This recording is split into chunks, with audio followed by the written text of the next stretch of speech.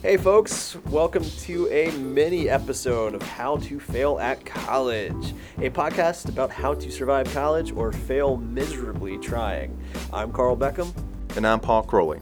On this special mini episode, we're going to follow up with Professor Agli Nguyen, our coworker and colleague, and just all-around wonderful person, as she tries to explain to Carl and I what exactly Snapchat is and how people use it, because at the end of the day, we just don't understand. So, Agli, take it away. Hi, thanks for having me. So, to explain a little bit about what Snapchats are. So, snaps are pictures or video messages that are sent to friends. They generally last up to 10 seconds once they are viewed, and then they disappear unless the person you're sending it to takes a screenshot. But it does let you know as the sender that, hey, someone's taking a picture of whatever I sent. You can add lines of text to your snaps or draw on the picture with different colors, so you can get a little creative with it. So you can send snaps directly to specific people on your friend list or post them to your story. So if I post them to my story for 24 hours, you'll be able to see that cute video of my dog sitting on my book bag and me pulling her across the floor with it. But yeah, so that's essentially what Snapchat is, what you can do with Snapchat. Now, you said friends. Mm-hmm. Is this more akin to Facebook, we have to add each other, or more akin to Twitter, and I can follow anybody that I want to, unless I set my account to private?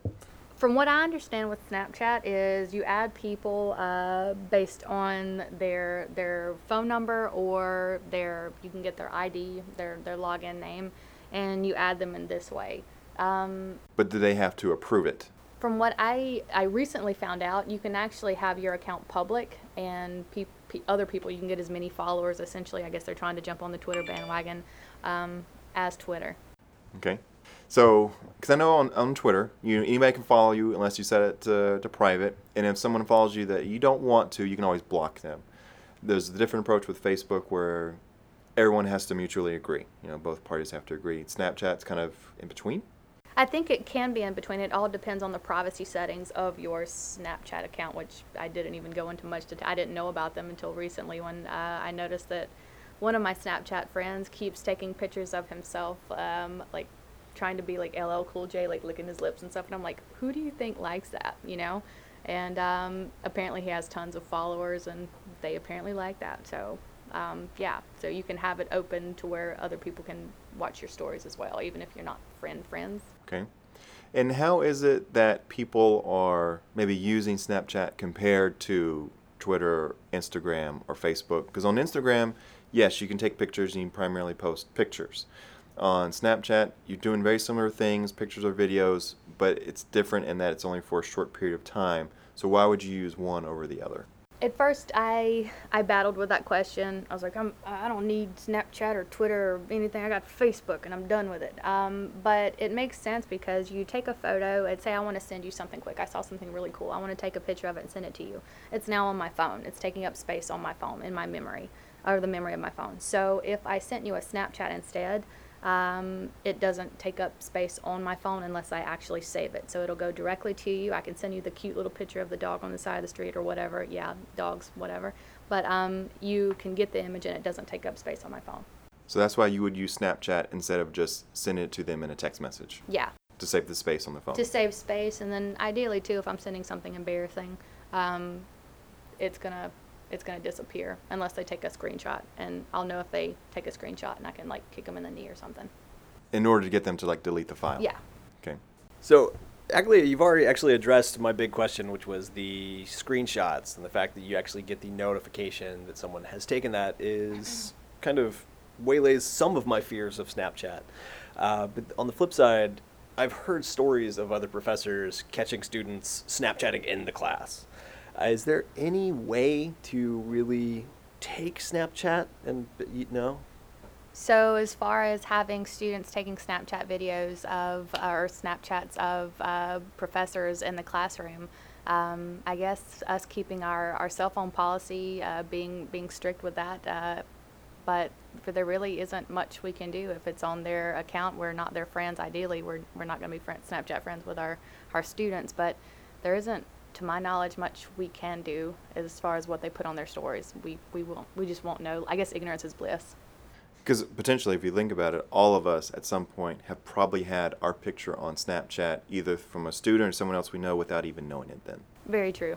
Very true. So it's the nature of the beast, I guess. It is, and I don't see any memes of me online, so I guess I'm good. I think I'm safe at this point. But it's kind of, that goes into one of those big issues of privacy and everything. And I think it's, from the sounds of it, it's just going to have to be one more step in our instructional packets, one more rule in our behavioral guidelines for the classroom. Now, one last question for you, Aglia, just so we have a kind of a more of a takeaway from this, maybe as faculty. Are there any best practices or things that you would suggest on how, if a faculty member wanted to, how they can engage with students using Snapchat in an effective manner? So as far as using Snapchat in the classroom, as the professor, you probably don't want to see what your students post on their personal Snapchat account. So the best way, if you're going to try to use Snapchat in your classroom, the best way to start might be to give students your Snapchat username and have them add you. Again, I would have a professional Snapchat if I were going to be using this in the classroom. You don't need to add them back. You don't need to add them back to be able to see for them to be able to see your stories. So you can adjust the privacy settings accordingly. So you can add as many 10-second snaps as you want to that story. It's kind of a day-long photo album. As far as using it in the classroom, I've noticed that there are sites that you can send text message reminders to students about, this test coming up or this is due for homework or whatever. I guess Snapchat could be used in a similar fashion. And then finally, making material relatable for students.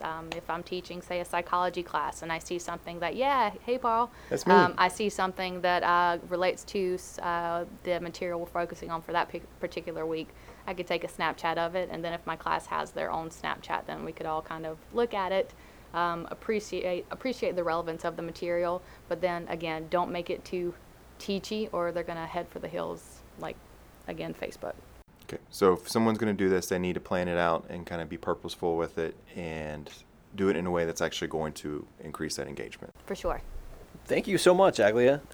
That actually wraps up our mini episode for this week. Thank you guys so very, very, very much for listening in. We appreciate any feedback or questions you may have. Tell us what we missed. Tell us what we forgot. Tell us what we left out. And please reach out to us at failatcollege@gmail.com. We are also on Twitter and Instagram with the same user handle for both, @failatcollege. So be sure to follow us there to stay up to date with what we're doing during the week. If you like the show, please rate us in iTunes and leave us a great review. This is what helps other people find out about us. And if you haven't already, go ahead and subscribe to the show, which you can do right now while you're listening. And again, if you have subscribed to the show already, grab your friend's phone and subscribe for them. Paul and I produce and edit this show ourselves, but that's kind of a lie. He pretty much does most of the heavy work. I am a terrible coworker. And our theme music is by Broke for Free. The outro music comes from Chris Dack. Until next time, folks, we are How to Fail at College. Thank you so much for listening. Thank you. Thank you.